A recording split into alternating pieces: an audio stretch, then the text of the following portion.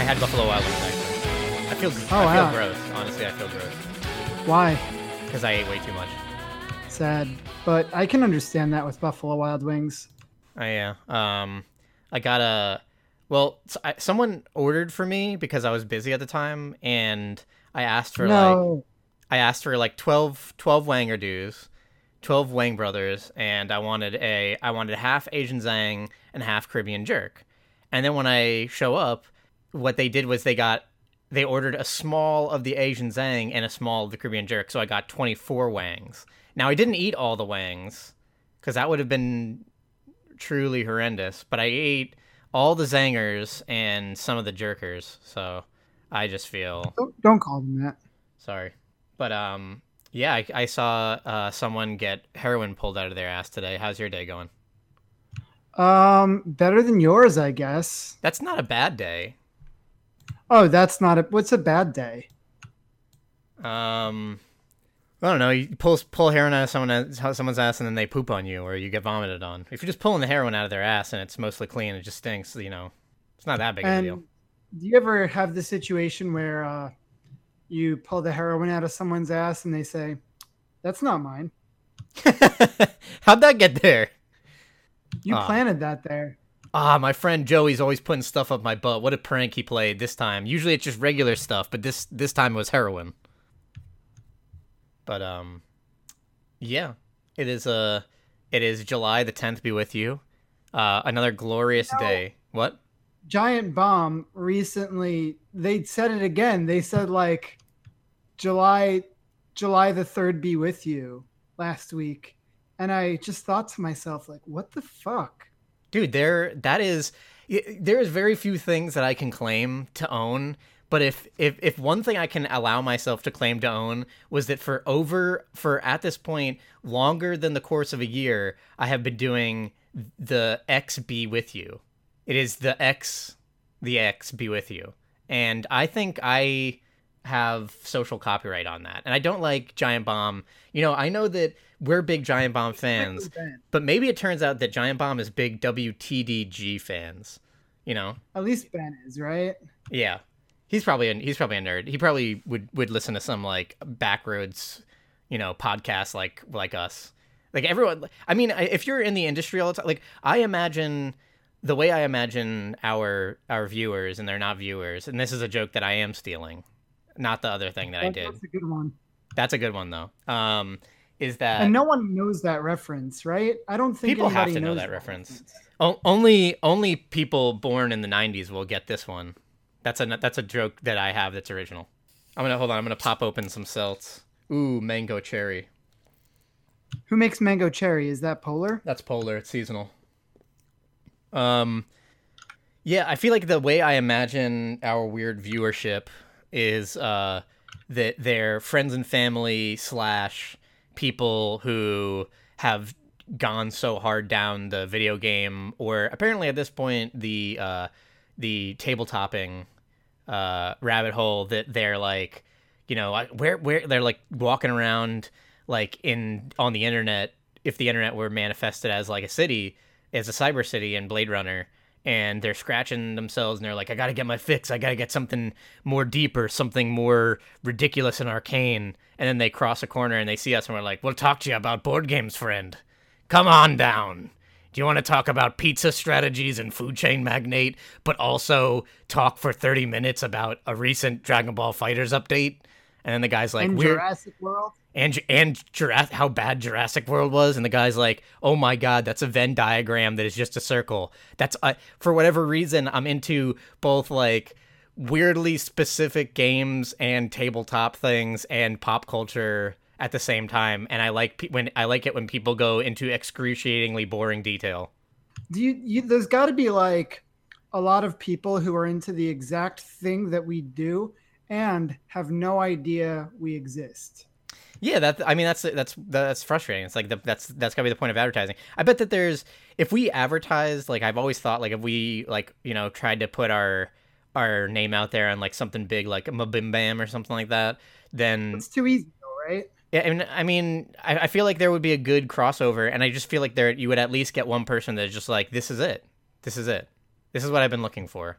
I Or or or or instead, they the extra viewers unveil our latent racism that we're constantly spewing but have no idea, but somebody picks up on it and says, listen, if you listen to the podcast backwards at this speed, you can actually hear Kirby being anti-Semitic. 1488. Am I doing it right? And Do that's I have to cut something that that out? with increased viewers you got to worry about.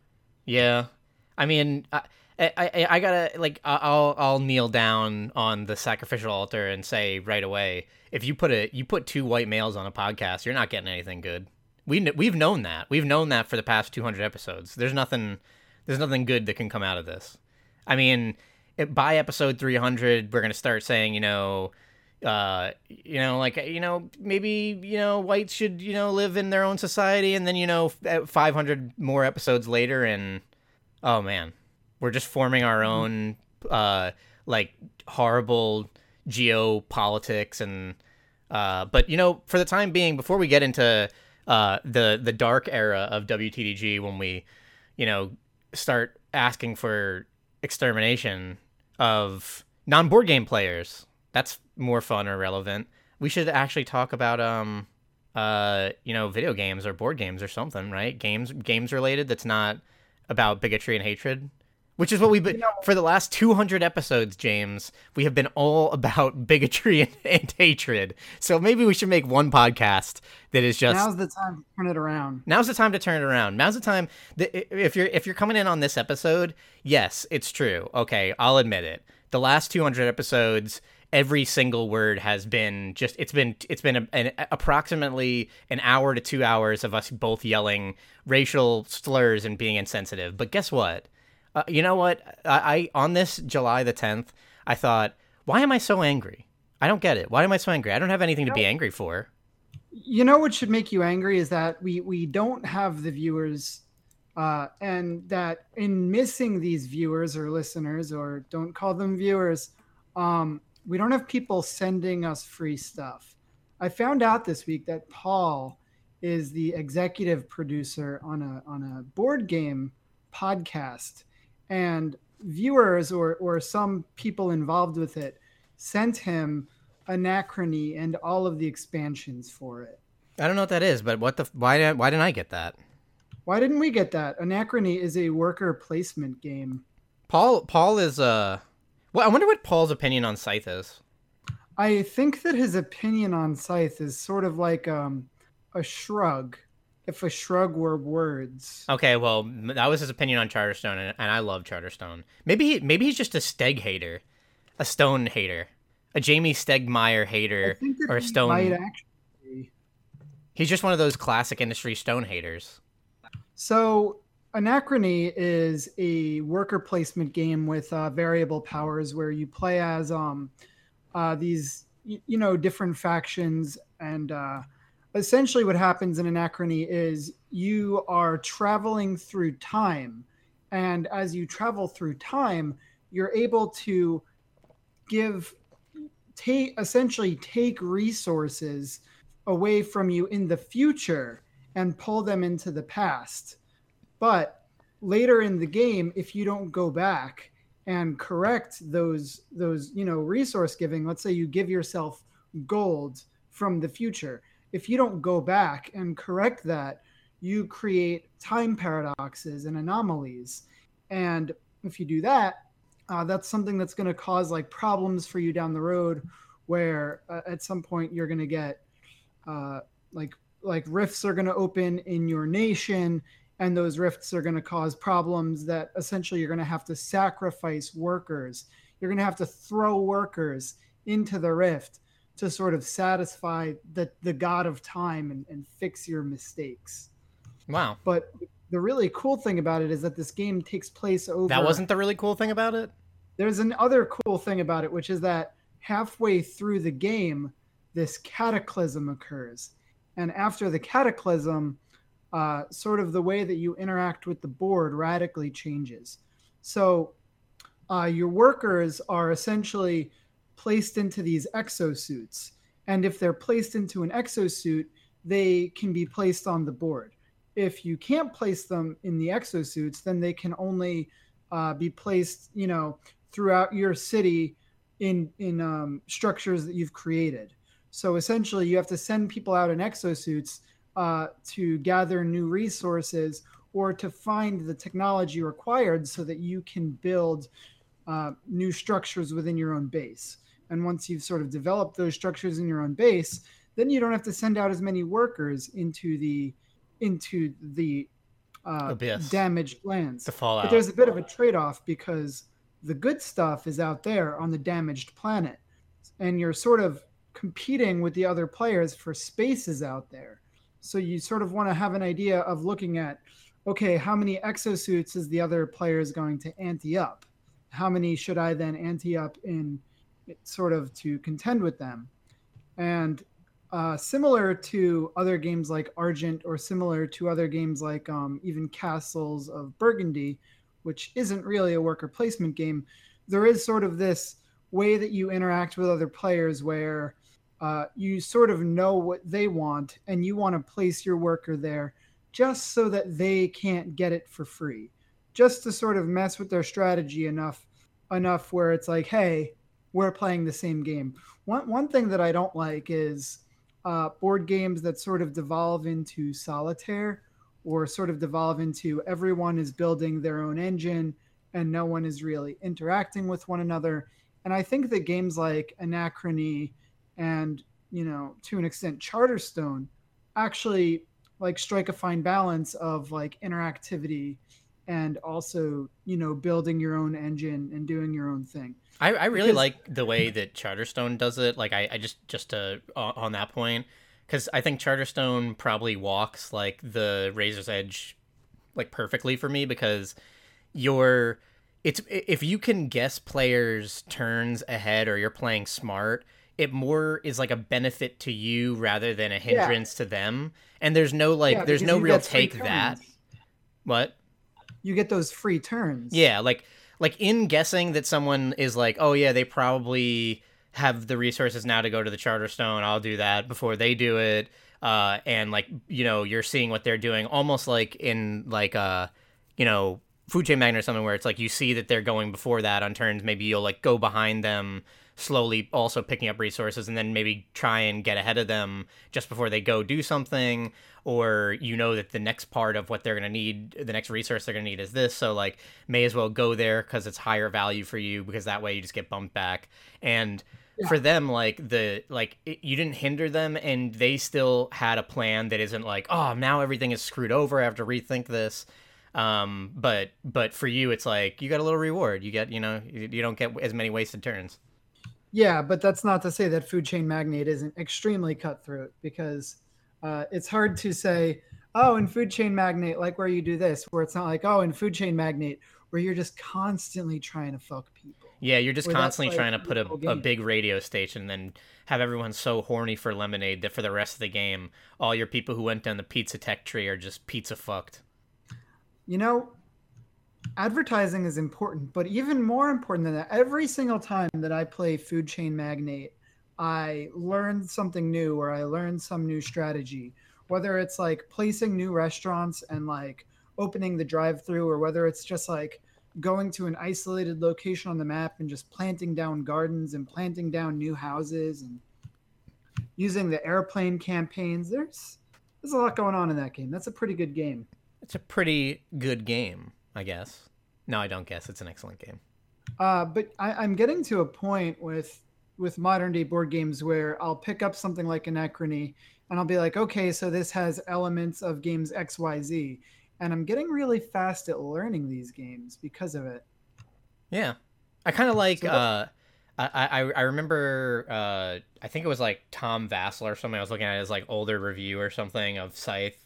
And what one thing I like so far about Scythe, I could be like totally way outside of the right for this, but I feel like Scythe itself is interesting because it combines so many things at the same time that it's almost entirely unique in that. Like I feel like it has some completely unique elements, but it's also combining a lot of other elements to the point where it's whole another thing. So it's not even like fair enough to say it's like this. It's more like Scythe is like Scythe, and then there probably will be more Scythe-like games in the future. I don't know. We'll see. I don't think that any game is No, I mean no game unique. is like fully itself. Like, that's any artistic property ever, right? Like Yeah, no except no Millennium. book has ever been But original. Millennium Blade's definitely the most unique that I've seen. But also, I had this. You know what pisses me off? I always think about this whenever I use the word unique, and I had this professor in college that said that unique is not a quantity because something cannot be more unique than something else. And that is bullshit because something can be more unique than something else. Because two things like uniqueness is a quantifiable trait because everything is built up of tiny, smaller features. And a number of those features could be unique and the number of which features is unique is quantifiable. So fuck that guy. Well, I don't know if it's just that's quantifiable. I feel like it's more what stands out, right? Like it's not necessarily that it has a bunch of little parts that are unique. It's more that like the parts that stand out to you that make it that thing are unique, and then therefore Yeah, making the overall product unique. but you do think that things can be more unique than other things, Yeah, I right? don't disagree with that. Absolutely. But with that in mind, Millennium Blade's the most unique. I mean, I mean, in your exact example, like Scythe has more elements of other traditional tabletop games, like worker placement, moving. You have stuff like the variable faction powers and stuff. You have or like resource managing and like all this other stuff. You have like slight like combat stuff like that. So it does have a lot of pre-existing mechanisms, but I think that yeah, like Millennium Blades is if they're both unique, Millennium Blades is more unique. I don't know. Have I don't know you that there's a big, huge like trading card simulate CCG simulator market going on right now. so I know that you've bought some games this week, Twilight Imperium and what was the other one? Dead of Winter. Dead of Winter. That's great. So you've got three new games. Have you played any games? I played like 2 rounds of Scythe, mostly Wow. uh Just the two player, three player. How'd you play that? two player with 2 player with Atama and 1 player with Atama. And what does that game play like? Really something else. Like I Is really it am getting simple to more and more understand, or interested in it. What? is it too complicated for a podcast? I don't think so. I think that I mean I'm not gonna get into like the weeds on it because I think that part is impossible. But I'll just say like what makes me excited for it, which I think are elements that can make anyone excited for something.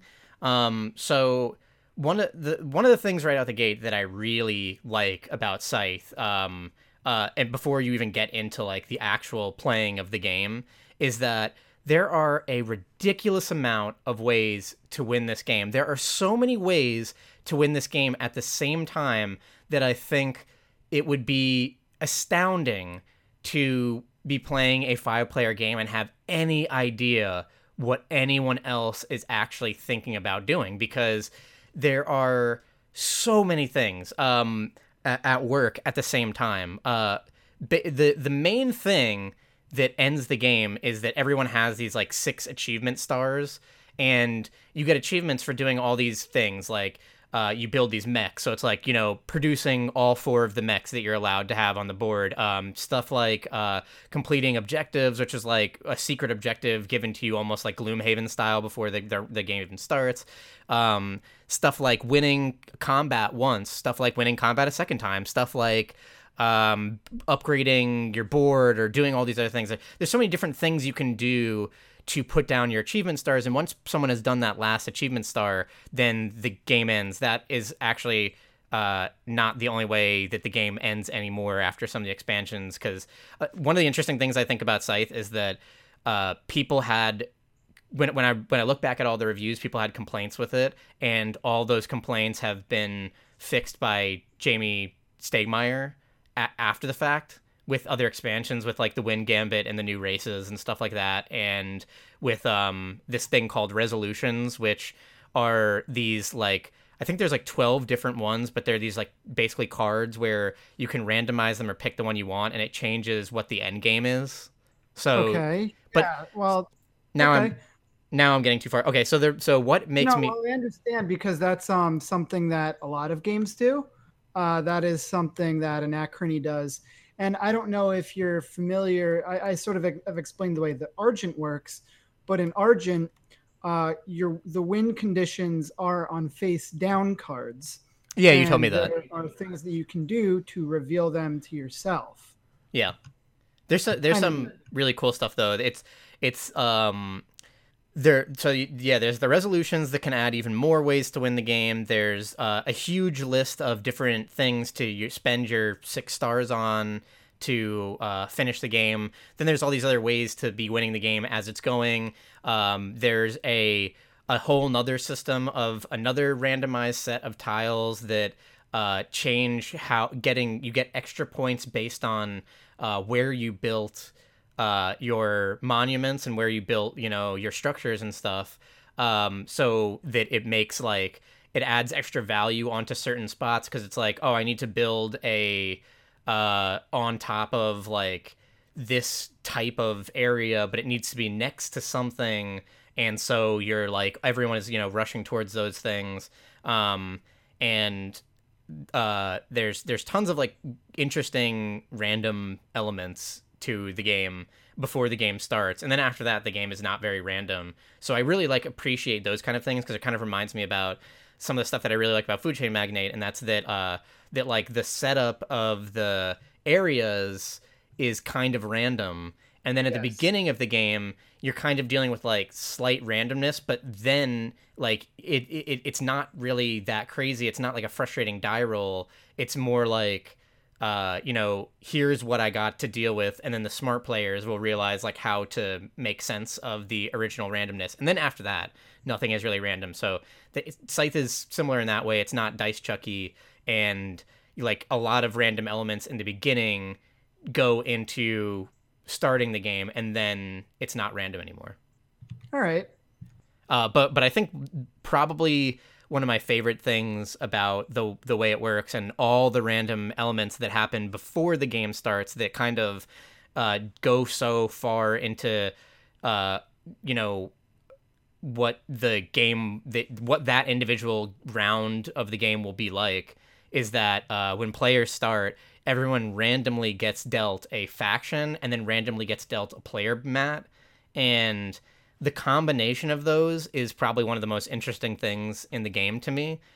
So the factions are asymmetrical, and then all the player mats are asymmetrical, and you're basically getting a combination of them that work in an interesting way to me, because like it's going to be the kind of thing where not only do the value of certain strategies rise or lower with like all the other random elements going into like, what are you getting extra victory points for, what's like your objective this round, what's your like where are you supposed to build your structures and all this other stuff, and like who else is on the board and where are they, and like what's the prime real estate that they might go for. But the fact that like every game you're going to start off and you're going to like look at your faction and see, okay, this is what we can do, and then you look at your player mat and it's like, okay, well, this is also really what we can basically do, and here's going to be like my big hindrance in like trying to figure out the synergy between those, and like what in the overall puzzle of this current game of Scythe is the best strategy for you specifically, and like what hand you've been dealt. Yeah. Sounds like there's definitely some similarities between Anachrony. I'm sure that Anachrony, stems from Scythe in a way. Mm-hmm. In that you also have your own player mat and you have those variable player powers. However, in Anachrony, the character and the mat are one and the same, so there is that bit of difference. Yeah, it's really cool. Like I was reading the rule book for Scythe, and Jamie Stegmaier wrote all these things in like margins in the rule book about his thoughts going into designing this game. And there's some really like interesting stuff from like his perspective as like a really prolific game designer.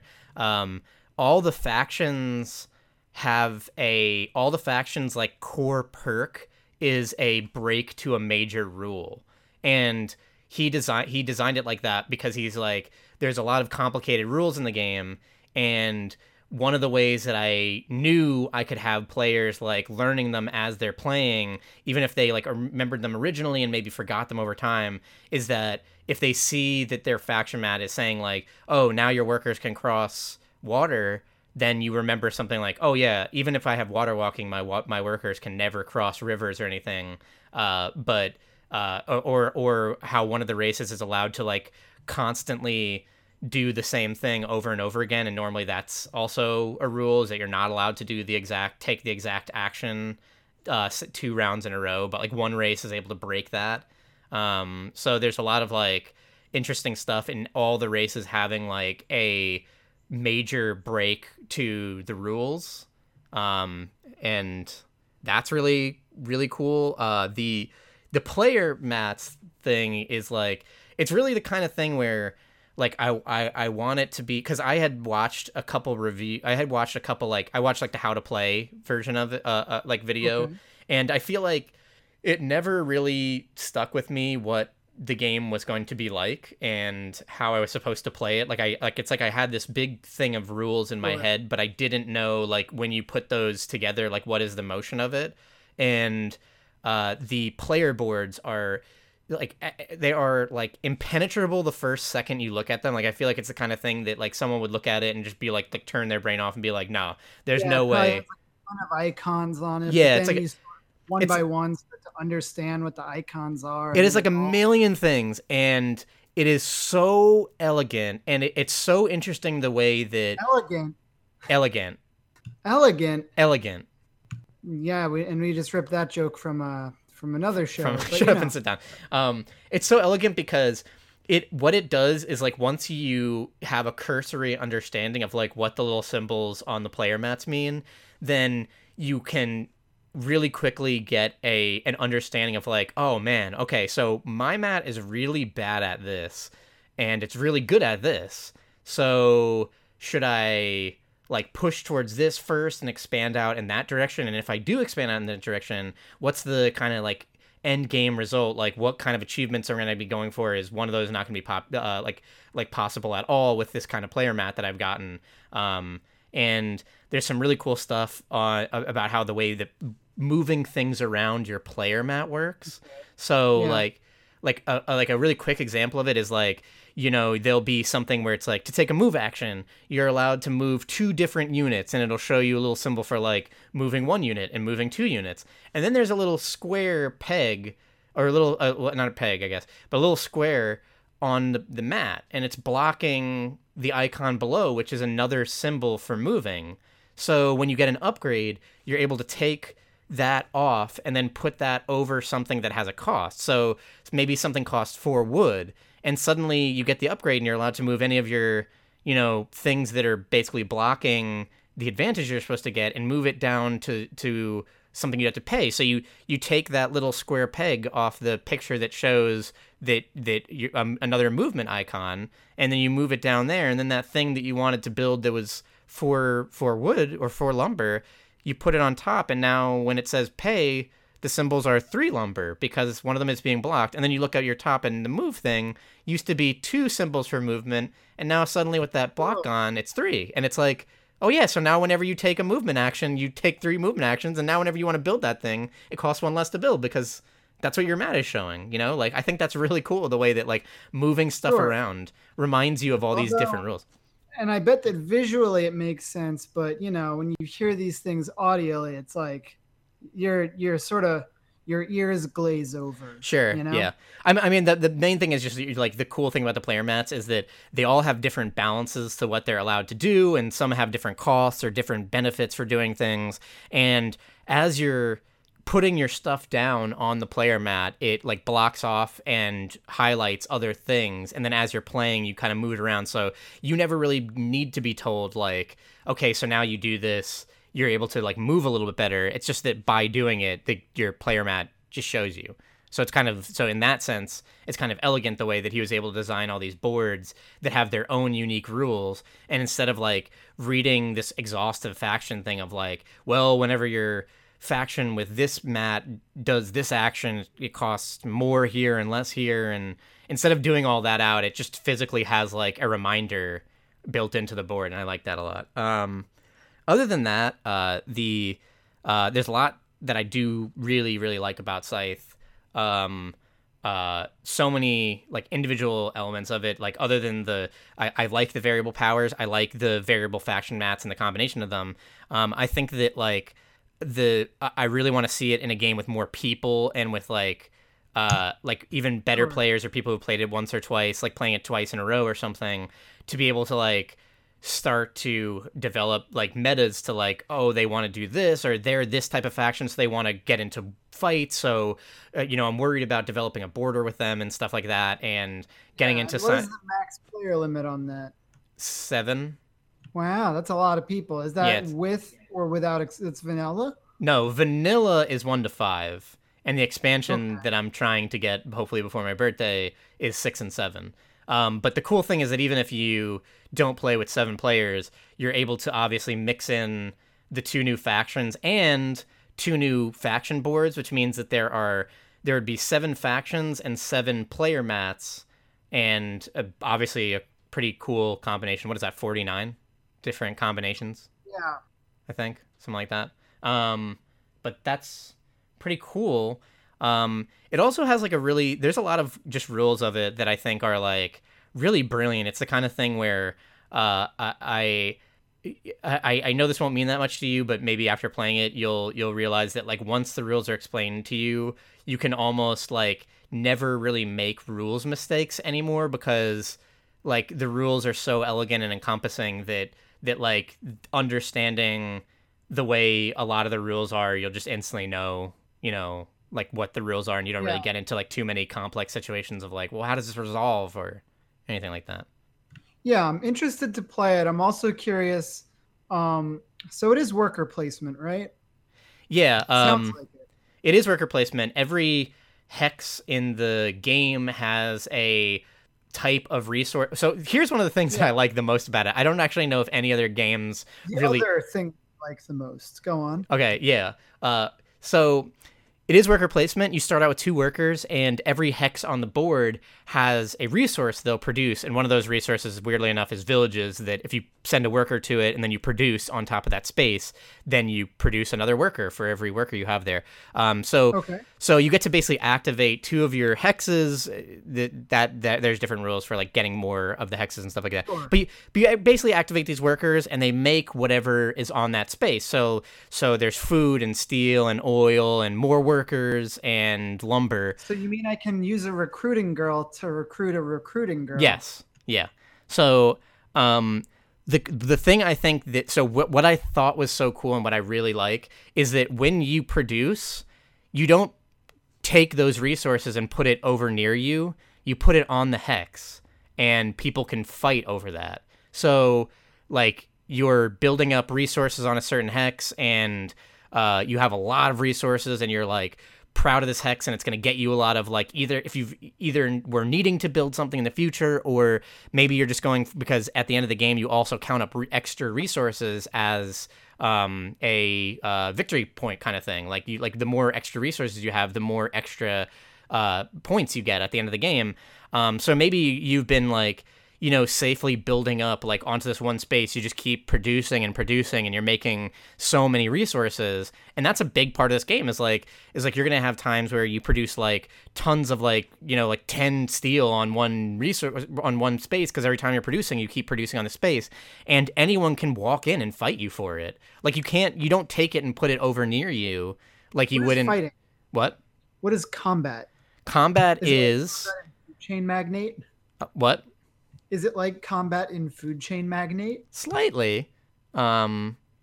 So Yeah, everyone has an amount of strength. That's something that you're allowed to work on and build up. And you also have these cards similar to almost like Blood Rage that have values on them. And when you get into a combat, it's for every combat unit you have, you're able to throw a card in that would add extra to the overall points of like damage you're dealing, and then you're also able to wager. You have this little dial, and you secretly spin it, and you say how many of your combat points. Basically, everyone can see how much strength you basically have, Yeah. and you wager it on a dial, and then you stick in these cards that go into this basically like behind the spin dial, and then you put it face down, and then when people are ready, you flip it over, and then it says, oh yeah, my dial says I got 7, and I have 2 cards, and one is 5 and 3, and then the other guy's like, oh well shit, mine is 5, and then I have 1 card, and it's 3, so you lose. And then when they lose, Yeah. it's not a huge punishment. It's a big deal to win because you take over the hex, you control it, which is a big deal. You control any resources or anything that they have on that hex, and you knock all their workers back into their starting spot, so no one dies. Like you don't like destroy their workers or their mechs or anything. And then you also get an achievement for it, so you make the game a little bit closer to ending. Yeah. Okay. I have a question for you. Um, do you get your resource when you place your worker? No. No. Okay. So I'm curious how I would really like you to play Argent, the Consortium, to see how that game works because there's some similarities. I've referred to it as sort of like this musical chairs where everyone is placing their workers and then the round ends and where your workers are placed determines what resources you're going to get going into the next round. No, it's not remotely like that because this is like an actual, physical board. So you're moving your workers. You're not able to like pick up your Yeah, worker there's an actual word in and this, but it's no, variable. yeah, but I guess what I mean is, yeah, I didn't say that right. I meant more like this is like a representative of land, of like a large land mass. So you're like moving units. You don't like take a worker and then plop it down on a space and say, I get, X resources for that. Like all the workers Okay. that you have, like none of them get like plopped down in a random area to get resources. They're Like in a space and they move across yeah. that space. Yeah. And then when you produce more workers, you're producing them at a village. So you're only ever plopping them down on villages. And Okay, I feel you. yeah. So So it's they're, like civilization. Well, it has elements of civilization. yeah. And the workers are really, really slow and frustrating to move around, which is why you have mechs. Because Are they they basically, miniatures? Are these all the miniatures? How workers does are this work? meeples and the mechs are miniatures. Yeah, so in an Acrony, you have these really amazing miniatures. So the workers are these little cardboard standees, and then you slot them into the mechs, the exosuits. That is Very dope. cool. Very cool. But one last thing, that expansion for Scythe, which is really cool, and I just overloaded Scythe, so I'm not going to talk that much about the Wind Gambit, which yes is the coolest expansion name ever. Adds flying airships, which are these crazy looking like 1920s oil tankers that fly through the sky, which is ridiculous. But the top of the minis for the oil tankers hold the resources and the people in it. You can move them around. Wow. That's pretty cool, right? No, Wow. I think that's pretty cool. In the Argent, the Consortium expansion, you get Technomancy. Well, talk to my Black Rose Wars. I don't think they have technomancy. You've been playing any video games? I think it's time to start talking a little bit about Octopath Traveler. Okay, yeah.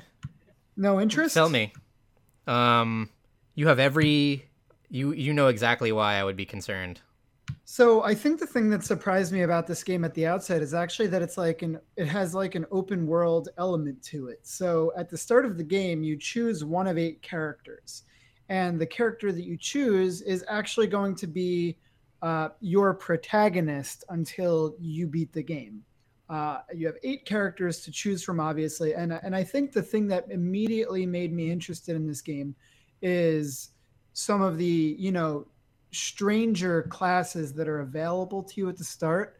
And I mean, in a way, these are like sort of Square Enixy and Bravely Default style classes, like the Dancer, the Alchemist, the Merchant. But I do appreciate that they have options that are more than just like this is a Templar and this is a mage, obviously just a mage, things like that. So each of these 8 characters has something about them that is special to the way that they operate.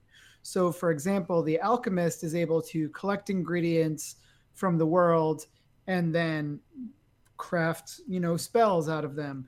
So he gets like different reagents. So he might have a reagent that does uh, a small effect to one character or does a negative effect to an enemy.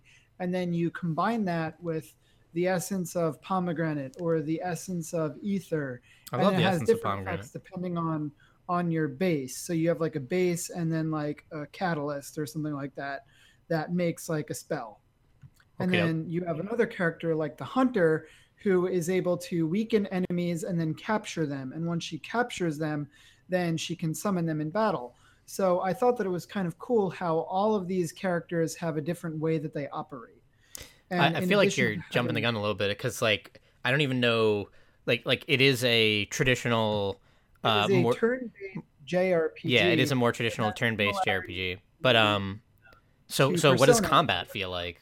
So combat feels like you randomly encounter enemies, which is kind of a pain in the ass, and I hope that at some point you stop randomly encountering things. You don't One at thing I least like about have Bravely Default, the bravely default mechanic to turn off or like lower random I'm encounters. hoping that's a thing. It's not in the demo, but you encounter enemies. Once you first encounter them, you don't know what their weaknesses are. But if you get the scholar character, that's one of his abilities to immediately understand the weaknesses of enemies. But then it sort of has a persona quality to it where you're trying to, the first time you encounter enemies, you don't know their weaknesses. But once you do know their weaknesses, if you can hit them with that, they'll be stunned, right? And once they're stunned, you'll be able to dish out like additional damage. So similar to a Persona style, except that in this game they have a different like a threshold where you'll see that this enemy has 3 resistance. So you need to weaken them with 3 of the attacks that they're weak for until you can get that stun on them. And this is kind of cool because I also play with it in ways of like, okay, this enemy rears up for a big attack, so I want to get them down to the one weakness, and then when they're about to rear up for an attack, that's when I'll stun them, and that's when I'll make them vulnerable and hit them for a ton of damage. But immediately on the outset, like I said, all the characters sort of have these different ways that they're interacting with enemies and interacting with the world, where the alchemist collects these ingredients, the hunter is getting enemies low and capturing them and then summoning them in fights, and which is really great because she's able to capture a different variety of things. So she has all of these different things that can exploit vulnerabilities. Okay. But also, characters have these path actions, which sort of determines the way that they're going to interact with the world. And the path actions are uh, being able to inquire and gather information from NPCs, being able to provoke NPCs into fighting for you, being able to lure or like guide NPCs away from things or towards certain things, or being able to steal or purchase things from NPCs. And the game also has this reputation system with the way that you use these path actions, where some of the path actions are considered noble and some of them are considered rogue. So if you're using a noble path action like Inquire, you can do things that will allow you to raise your reputation with certain towns, which will give you access to better items or cheaper goods and things like that. We called that Whereas if Paragon and you're Renegade in my day. Yeah, the thing about noble actions is that they're gated by your level or they're gated by certain things in the game. So, for example, there is a character, the merchant, who is able to buy things off of people, and you just pay money for them, and that's sort of your gate. Or you can use the rogue path action of that, which is to steal. And if you steal, there's a likelihood that you fail, and when you fail, uh, your reputation goes down, and then you suffer the consequences of that, whatever those are. I'm not entirely sure. So I kind of dig this. Like at one point I'm like hesitant to get into it, but the entire time that I was playing the game, I was really enjoying it, in spite of its awful writing. The writing in the game is awful. Oh, great. Specifically, not the writing, but the voice acting. The Oh, English voice acting is just really, is there a really Japanese terrible. option? There is. There Okay. is a Japanese track instead that you can use. Uh, but I do really dig the way that, like, also the thing that like always gets me curious is that you see when you look at the character and it'll say like, okay, Alphen, primary class alchemist, and then that makes me think, does that mean I can change his class? And if so, what does that look like? And that's sort of always the thing that gets me curious and gets me excited, because right now at the outset, these classes and their abilities, they feel really unique. And there's that word again, unique. But it makes me want to dig in there and see what's available. But the other thing that has me interested is just that this is an open world game where you could choose to do it. You could choose to just take your one primary character and just proceed through the whole game with them and see what's available and what isn't. But obviously, the more fun thing is to sort of move your character through all of the starting towns, pick up, you know, all of the other characters, see what their stories are, because as you pick up the characters, you don't have like this main overarching story. You have all the individual stories of these different characters, which I'm sure at some point culminates into this ultimate grand story. But at the beginning of the game, we just don't have it yet. We have these We just individual don't have it stories yet. that sort of populate the map as you unlock these individual characters, which is kind of cool because like you don't have like this story of like some big great evil. You have the story of this alchemist who he had his life saved when he was young, and now he wants to find that person who saved him and learn that person's secrets, learn that person's, trade, and more than anything thank them for what they did. And it's Okay. not this ultimate story, it's this sort of quieter stories of individuals, rather than trying to do this epic good versus evil story that every other JRPG is always trying to do. Hmm. But who knows? Maybe it eventually gets to that. Maybe. Um, It comes out on Friday. I was gonna ask, and there's a free demo on Switch that yeah, I should try that out. That's what you're talking Three about. hours? But Yeah. In the 3 hours, I was able to completely clear two prologues and make it to the prologue city of a third character. If I rushed, I could have probably done a bit more. hmm, yeah, I'll check it out for myself. But I've been really burned on these kinds of games actually. JRPGs Well, are I just not what they give it used to be. well, Persona 5 was great. Persona 5 is great, but it's doing something so different. It's not like aesthetically it's not that like even this game as you're explaining it, like it still is like generic fantasy JRPG For sure. and then it's turn based and I still don't know how Persona 5 does it. When I talk about other JRPGs, they are so lame from a strategy standpoint. Usually they're really easy. Usually like they're about grinding. If you just grind, you can make anything a joke, and they're a lot about randomness and critting and stuff.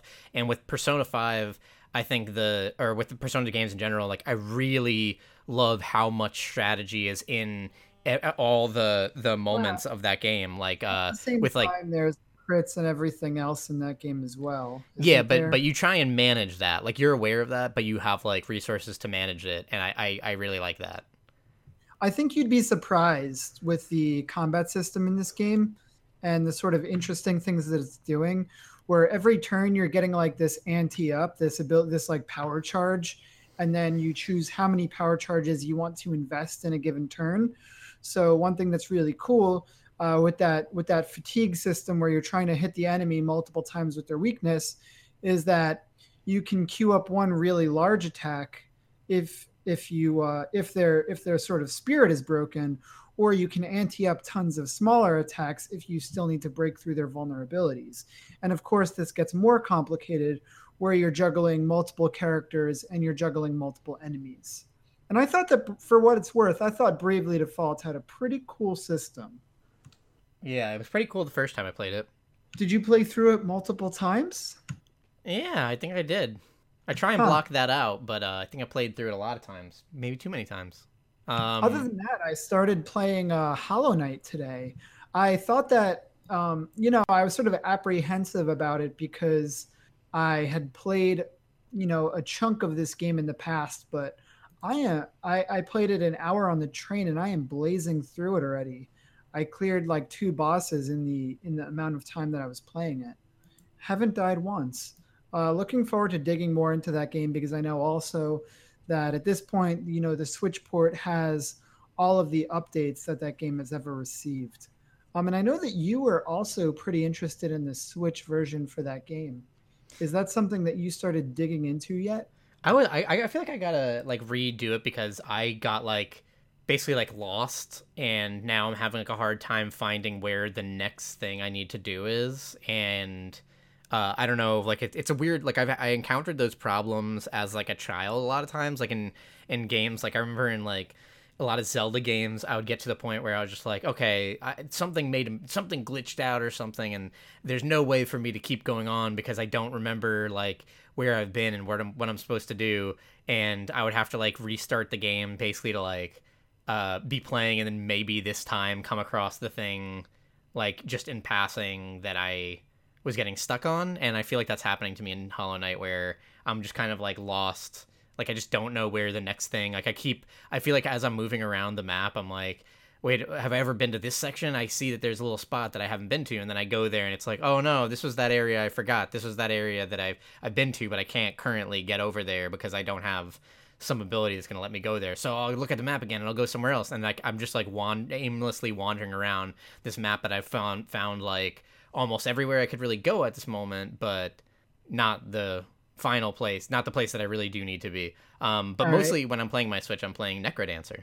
I'm not. Oh, still, that's Yeah, cool. I'm not getting a chance to play like a ton of it, but I'm having more and more fun. Still loving that game. Haven't beaten any of the bosses. Having a real hard time with the bosses because they'll just like wreck my shit.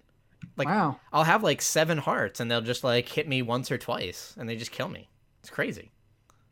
Got to get those patterns down. Yeah. I guess I shouldn't be getting hit at all, you know? Like maybe I'm just brute forcing it a little bit too much when I should just be watching the patterns for how the bosses move. But that game is really Yeah, cool. it is for sure. Any other games on the Switch that you're playing or looking forward to playing? Not at the moment. I on PC I'm playing still, HOTS, the Battle for Blizzard. They had a Yeah, really anything cool with that game? Who's the newest character? Uriel. It's a Really? I believe she is not in the actual WoW at all, but she's a Draenei paladin. She's pretty cool. I like paladins in general. I don't really feel like she is like super paladin-y. I almost feel like Johanna is a little bit more closer to an actual like paladin than this paladin is, because this Sure. paladin is like not really like she does have eels, but she's more of like a tank that has like CC a little bit. But she's kind of cool. Uh, there was a big Alterac Valley like new map is added, and tons Very of new cool. skins for dressing up a lot of characters as Horde or Alliance. So that's really cool. Playing more Dragon Ball Fighters, lots of Dragon Ball Fighters. I'm Super Saiyan 3 rank right now with like what is it, like 600 Oh, yeah. 10,000 BP or something. Wow. Yeah. But it's been a long time since they announced the character. I feel like they need to. I feel like they were doing characters like almost every 2 months, and now they're like slowing down or something. And Dragon Ball Maybe they're, Fighters yeah. had recently had a world tour announced by How many more Arthas. characters are guaranteed in your season I think there's pass. supposed to be four more characters. I think there's supposed to be four more All right. characters. Yeah, Um, I mean, Blaze Blue released them pretty fast. have they released any more since the that other update that added the six? No, but I feel like that's a lot. That's a good chunkaroo. But at the same time, it doesn't feel like DLC the way that. Okay, so I'm not going to admonish them for this, even though all of the characters were shipped in the base game because people were able to edit them and play them online, which shows how janky their online in general is. That like that was allowed and there wasn't any like sort of like anti cheat or anything like that. But uh, those characters, like that big group of them dropped pretty quickly, like a week or two afterwards, and then there hasn't been any like real news or anything after that. And they were like super announced, like the lead up to the game was saying like, Yeah. yeah, they're gonna have these characters. So it doesn't really feel as much like with Dragon Ball Fighters. It was out and it was out for like months before they dropped new characters, and now they're like doing it slowly, and it doesn't obviously doesn't have the sense that like, oh, they were on Well, the yeah. the disc already, or like that we already knew about them. It's more of like a surprise of like, here's two more and here's what they're about. I think that one of the really cool things about that game is that right Which now one? about Dragon Ball Cross tag? Fighters Okay. is that right now in the like competitive scene, a lot of characters we're still having like a really wild amount of movement in tier list, which I think is like kind of shocking for a game that like that I would have at every point. I feel like in every point of Dragon Ball Fighter's life, like after the first month or two, I was like, okay, the game is figured out. Like now you need to do more patches to like solve balance issues. And there's still, and not to say that they don't need to do that, but I'm just shocked that like for example, Gotenks was like an absolute like thought of as like a D tier character, and in like the last month has been moved up from, and nothing changed, like moved up from a D tier character to like literally and like an A tier S rank kind of character that people are like, oh yeah, Yeah. Gotenks is amazing, like he's one of the best characters in the game. And that's like happening more and more with like all of a sudden like Tien that was thought really bad is now kind of Sure. going up into being like just below a like Yeah. A tier, just below S tier kind of. And then Yamcha, which is like everyone knew he had a good assist but thought he was terrible overall and brought the whole team down, recently won a major, like one CEO, like Kazunoko won with Yamcha on the team, and put the final blow with Yamcha. So like there has been still constant movement, and like watching like that game that I just thought was so figured out from the beginning evolve over time is like really fascinating. If there was like there's like three hardcore S tier characters, probably like at least like Bardock, Cell, and Kid Buu. If those were like slightly nerfed, like tiny bit, don't handicap them, don't do anything serious, just like slight tweaks, then I think that game would be at this like beautiful kind of balance area where just so much would be viable. Because even right now with like obvious imbalances, people are starting to see like, yeah, Yeah. Cell is good at everything, but how about taking like Krillin and doing some really nasty like And impossible to this is block what the mix-ups. people love to hear about. They love to hear about just the technical aspects of Hey, I didn't these get into various frame data, characters so and where they sit on the ladder. the people can F right off. You know, Blaze Blue Cross Tag had its first balance patch last week. Yeah. Changes to almost a dozen characters. One thing that I thought was kind of funny is that when they were going through the character changes, they sorted it by the character's, you know, IP. So they had the Blaze Blue character fixes, the Persona character fixes, the Uniel character fixes. I just thought it was a funny way to do it. I like that. Um I speaking of heroes and characters, I've been playing Overwatch again. Oh yeah. Oh yeah. Huh. Yeah, So I was also kind of playing Overwatch again, and that game is getting more fun. yeah, it's weird to go back to Overwatch and actually have like a totally new experience with all of these new maps and all of these fixed characters and most of the issues I had with the game being resolved. And you know, resolved with an asterisk because the last that I was playing Overwatch was during like the tank meta where at most you had like one or two DPS on your team because anything a DPS could do, a tank could do better. And that issue seems to be resolved. I don't know if it's been simply replaced with another issue. And that's the reason why I don't know is mostly just because I'm playing Mystery Heroes. But I will say it is kind of tragic to go back to Overwatch, and some people have never left. So you run into all of these people who are like level 1500, and I'm like level 106. Yeah. Just like That's like the truly, and it's so weird because I think we've talked about this, but now that you're kind of back, it's like it's relevant again. I think it's really weird that when Overwatch came out, or like especially like beta version of Overwatch, like I have such rose tinted goggles for it because everyone sucked. So there was no such thing as a meta. There was no such thing as like, this is exactly what teams you should be running, and people weren't like, nailing crazy shots or anything back then. It was like it was like, just more screwing around and like everything kind of working and like just fun, and it was like wacky and fun, and I felt like every character I jumped on, like I enjoyed the way they played because they all felt so different. But like it's hard to go back to that game as much because when I play even in Mystery Heroes or something, when you get a character that you don't play that often, instead of having that wacky fun like oh wow, yeah, Junkrat, I haven't played on this guy in a while, I forgot he was, like in the beginning when it would be like, oh man, I forgot, like Junkrat is so cool and like awesome, I'm lobbing grenades. Like if you're not good with that character, you just get killed.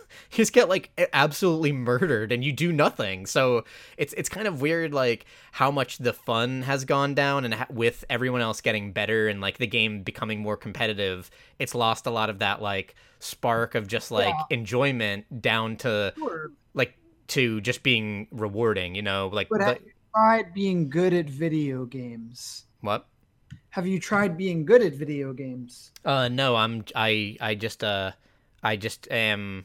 I guess I'm often told that I'm gay, and I think that, and from what I surmise, it is a hindrance to my overall play of the game. Um, Is that See, now this is why we don't have any viewers. is that what that means? Yeah. Yeah. Hey, listen, we've all been online before.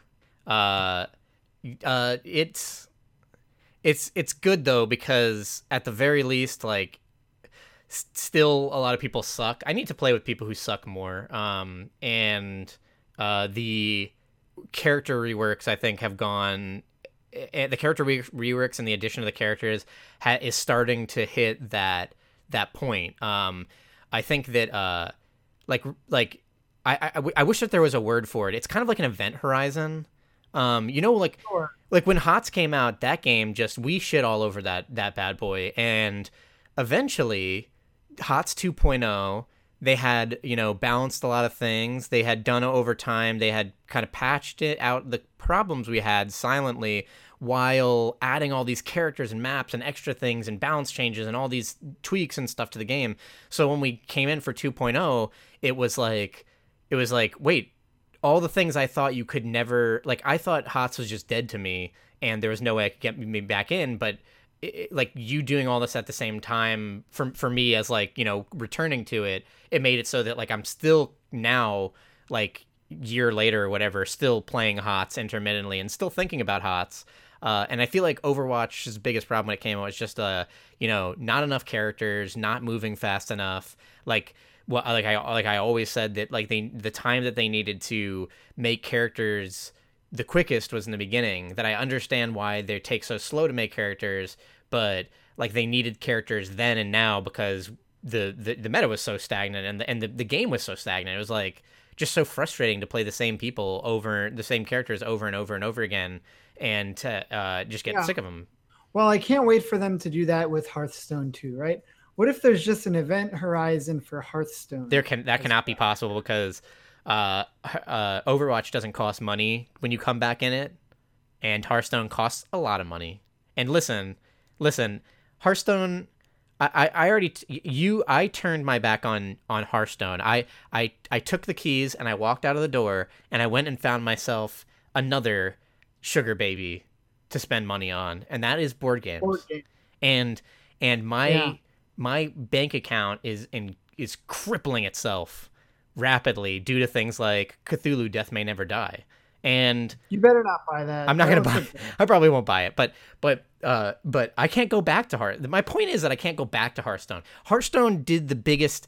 If you look at my life, Hearthstone itself was the big money vacuum that I had for a little while in video games. It was the game that like you could always spend more and more money on just to open up more and more packs. There would just be those nights where I'm just drinking and it's just like, you know what?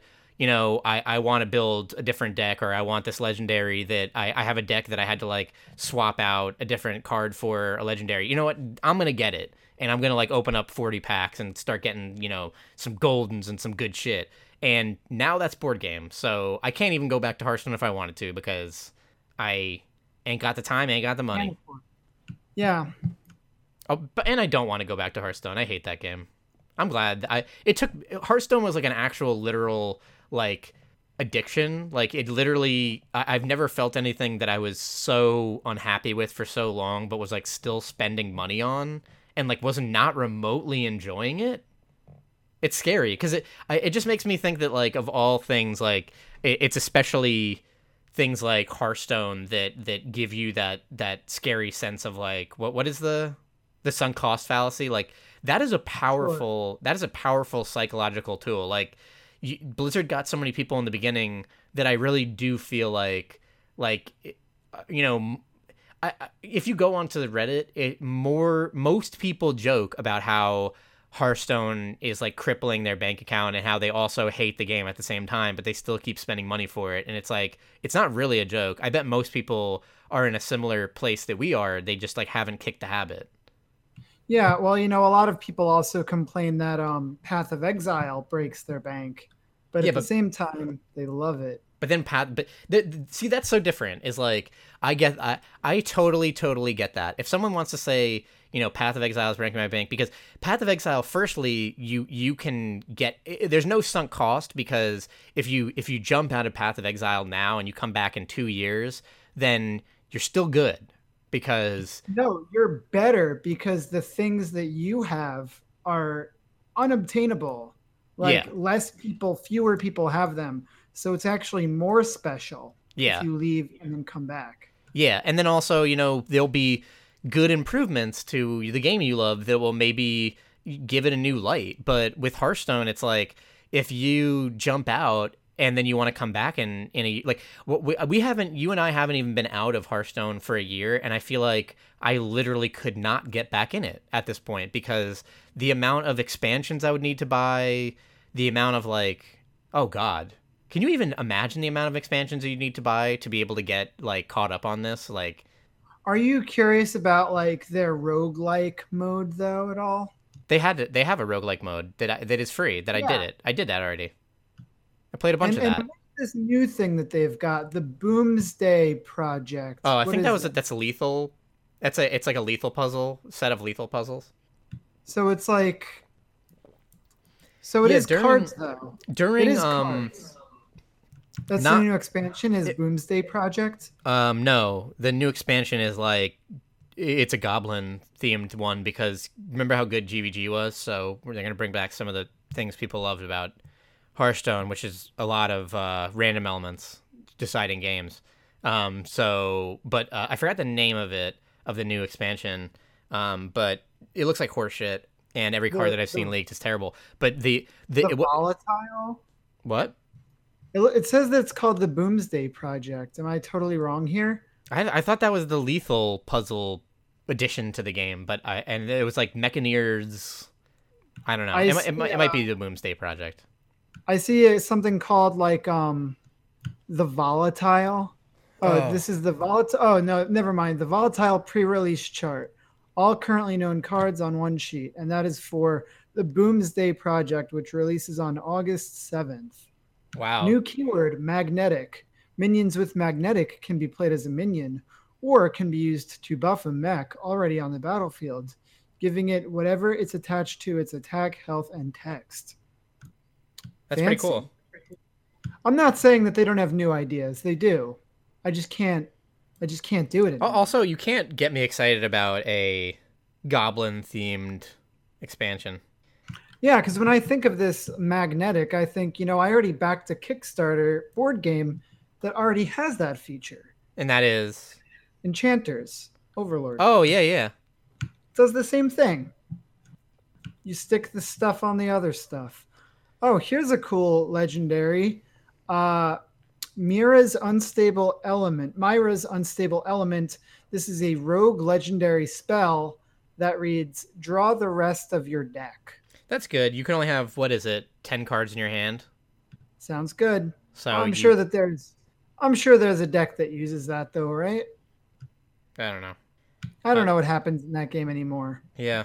But that was 2 expansions ago. That was actually one of the only good things I could say about that game in the last couple of years. It was a free addition to the game that if you log in now, I believe you could still do, and it's like roguelike runs. It was that I don't know, some like Some dungeon run. it was that treasure. It was Kobolds and Catacombs. It was during that expansion that they added it, and it's like a treasure run where it's kind of like if you imagine like Slay the Spire, but infinitely worse. Does that make sense? Okay. Well, there you go. It's like Slay the Spire if you were having a ton of less fun.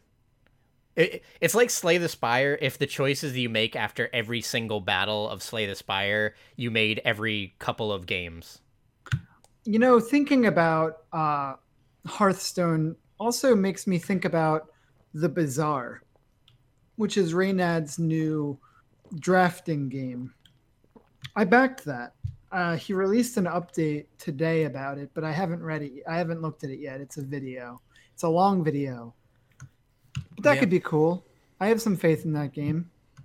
I have a little faith in that game to not. I at the very least, I have faith in that game if it's, if Reynad is working closely on it, then at the very least, I feel like they'll attempt very frequent updates and to do a better job, like fielding the issues with the game rather than like leaning into them the weird way that Hearthstone does. Yeah, I feel you. Reynad knows card games better than literally anyone who works at Blizzard. That's not even hard to say. That's not even hard to say in a difficult, like, it's not like a difficult thing to pronounce. That's like, or to proclaim. It's like just a fact. Like, it's just like a low hanging fruit. It's just the tiniest bar that you need to leap over. Like, most people who play card games or have played card games prior to playing Hearthstone know more about card games than Blizzard. It seems as if Blizzard learned everything they did about card games after they made Hearthstone, and then even as they were learning it, they're like, no, we don't need to learn this. We made Hearthstone. So any other game this week? Nah. I mean, no? just I could take you over to the Kickstarter corner. The new segment we have. What? What do you got? Should I have I should have music for this. Kirby's Kickstarter corner, a list of my mistakes. Let's see. What are interesting mistakes?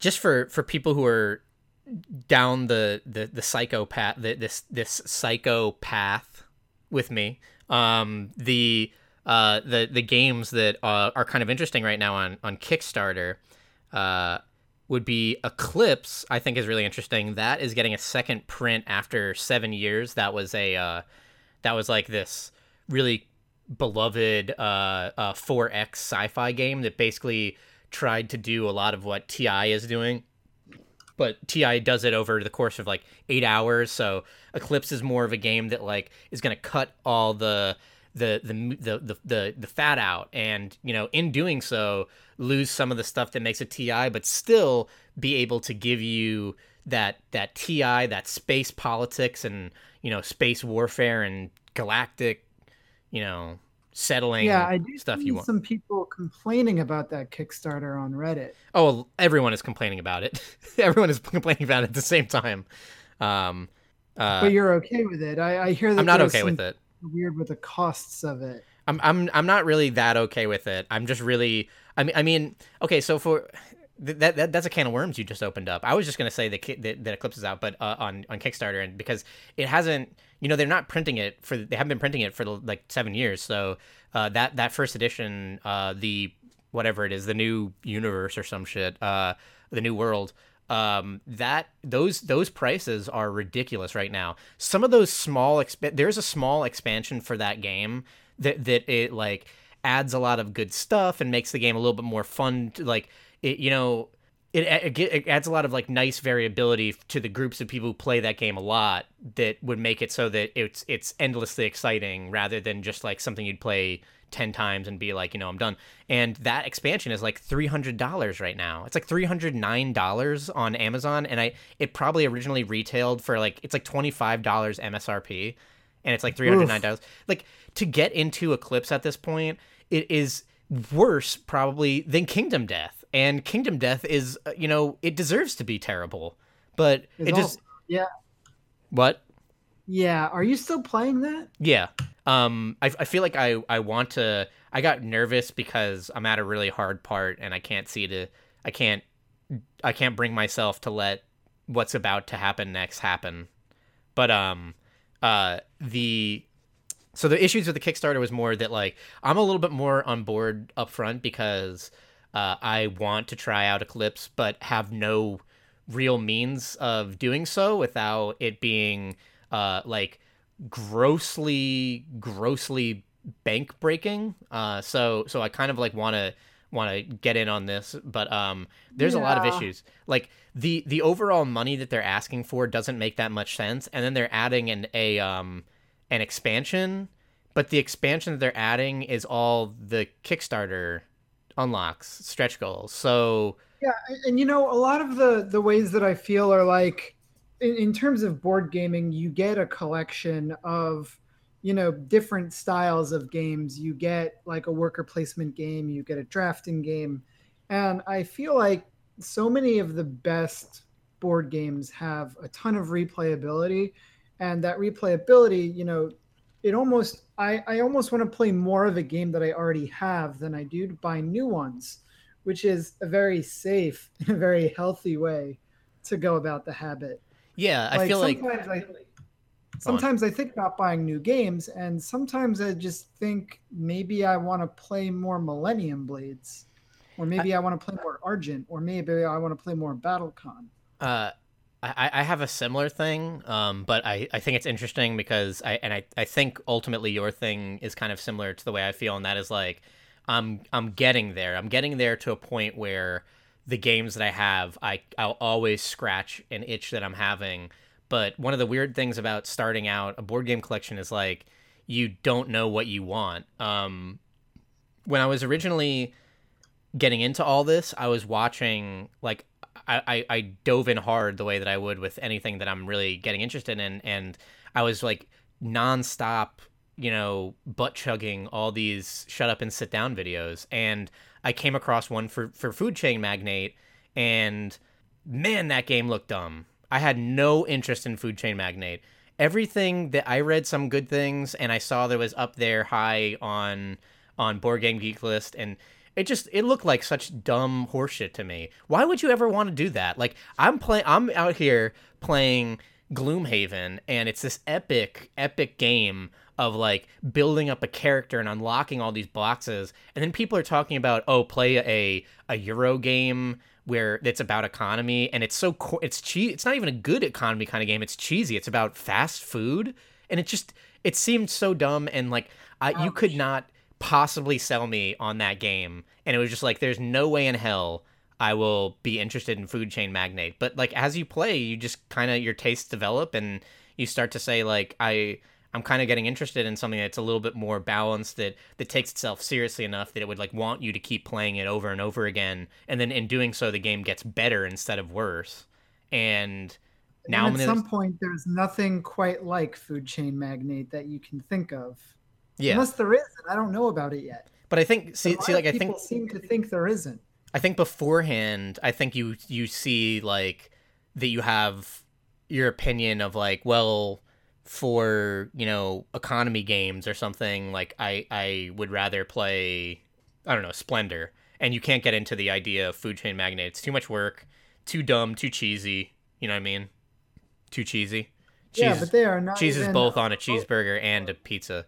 But but as you definitely like play, you start to like want the harder thing. You want like it's like you smoke that doob, and this isn't actually how drugs work, by the way. But Pretty sure. in Dare they would tell me if you smoke that doob, then in the next couple days, you're gonna have a big whole bag of heroin up your asshole. And I saw someone pull I saw a cop pull heroin out of someone's asshole today, and my first thought was like, shouldn't have smoked that doob 2 days ago, man. And that's what it is in board games, is that you really start out, you for me it was Citadels. Your life is going fine, everything is going okay, and suddenly you're playing Citadels because you ran with the wrong crowd, and then you're playing Citadels, and the next day you wake up and you fucking bought Gloomhaven. You don't know how it happened. You don't remember it. You were so high off of Citadels last night that you look on Board Game Geek's top games of all time, and you see the top one is Gloomhaven, and you buy it. You don't even remember it. You wake up in the morning, you're like, "What is this getting shipped to me? This monstrosity?" And that's how it happens. It's terrible. Some more of that game. That's a game where I feel like I just don't play it enough. Yeah, I like it every time I play it, but I don't play it all the time. I like it every time I play it, but it's more about who I play it with, because I am starting to get to the point where it's like I need to see the next thing. The overall playing of that game isn't as good as some of the things that the game is about. And I hate to say that, like, I have some issues with it overall now. Like, I really hope that in the future with like Forgotten Circles that they will especially expand out more of the narrative, because I feel like the narrative for me is just not doing it well enough. Like, the little blurbs you get before you do a story don't suck me in as much as I want. I feel like what Gloomhaven is more than anything is like it's like Diablo, right? Where like you skip through, you get to the point where you're skipping through all the cutscenes just to like get to the action, to murder, to get the next like drop, to like get excited about building up your character. But that, like, the game really should have been more about story. That's not true for Diablo, but like, I just feel like there are games that do like interesting like narrative or world building and like sucking you in a little bit better, and Gloomhaven doesn't fully succeed in the narrative sense. And then for the actual like gameplay, sometimes it can be like long in the tooth for how long it ends up lasting, and All right. not always feeling like it's Yeah, always yeah, like that's true.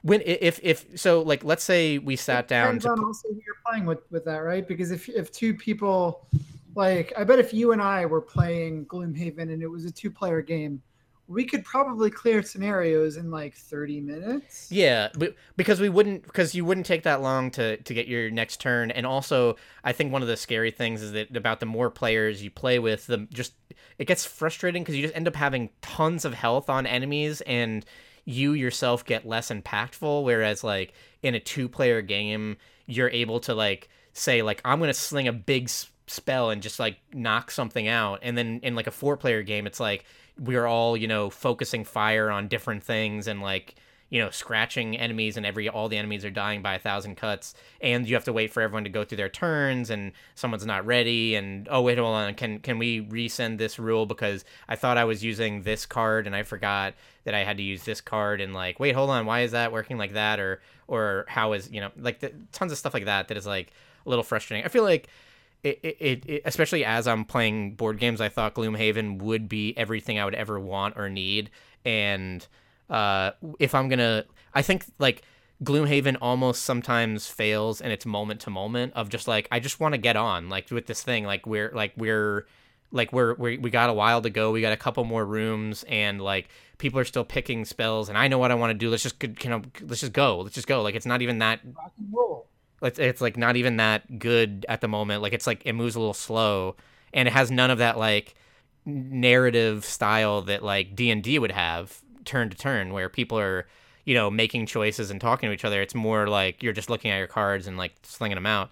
I just feel like with a lot of the other games we've been playing recently, I'm having more fun turn to turn and talking more with my friends than I would with Gloomhaven. Like with Food Chain Magnate, I feel like we were, even as slow as we were going and as like unoptimal as we were playing, I feel like I was always having a blast, and we were always talking about the next thing and what people were doing, and just different cool things that happen in that game and exciting moments that were just constantly happening. And I feel like, it's the kind of thing where like Gloomhaven does a lot of things, but like I think that it's a little rough around the edges. Yeah. That's not to say that it's bad. I don't want to sound like I'm saying it's bad. It's a good game. I want to play it more. I wonder what those other boxes are. See that is another huge thing with Gloomhaven. I don't think I could ever like call it quits on Gloomhaven. I can't possibly think about opening those boxes. I can't open those boxes until it's time. But that's another thing is like I feel like also I'm getting like a little long in the tooth with my character. I thought my character was really exciting, but I really might have played with my character like 60 hours now, or like 50 hours. Like I've done a lot of scenarios. I'm like level 6 or something on that character, and I don't even level slow because I level really slow because I'm the Cragheart, and it took me a long time to start getting cards that would actually give me experience, and it's taken me a long time, man. I'm like a lot of scenarios in that game, and like I'm not really I want to unlock another thing to kind of get closer to like that vibe that I've got. I don't know, but the only thing I've unlocked so far is Sun. That's the deal with games. Is it? Okay, sure. And this has been WTDG Podcast. You can find us online at WTDGpodcast.com, on Twitter at @WTDG Podcast. We're on iTunes. What's the Deal with Games, where you can rate, comment, and subscribe to the show. Thank you, Ryan Gallion, Crying, for the use of their music. We use the intro and outro revive off the new album, Beyond the Fleeting Gales. You can find them at the Run for Cover Bandcamp. Okay, prediction. This is our new segment. We close out the podcast by predicting a character that's going to be in the new Smash Brothers game. I think that the brand director from Food Chain Magnate will be in Smash Brothers. I want to throw a wild turn, and I want to say it's Pizza Chef. Thanks, Ryan. It's Pizza Chef. Can that be our new outro? Is just it's Pizza Chef. Do you know that face? It's Pizza Chef. Okay. It's Pizza Chef. Do you know that face, James? Can you think of the face right now? That face of Pizza Chef. Thanks, Ryan. Thank you, James.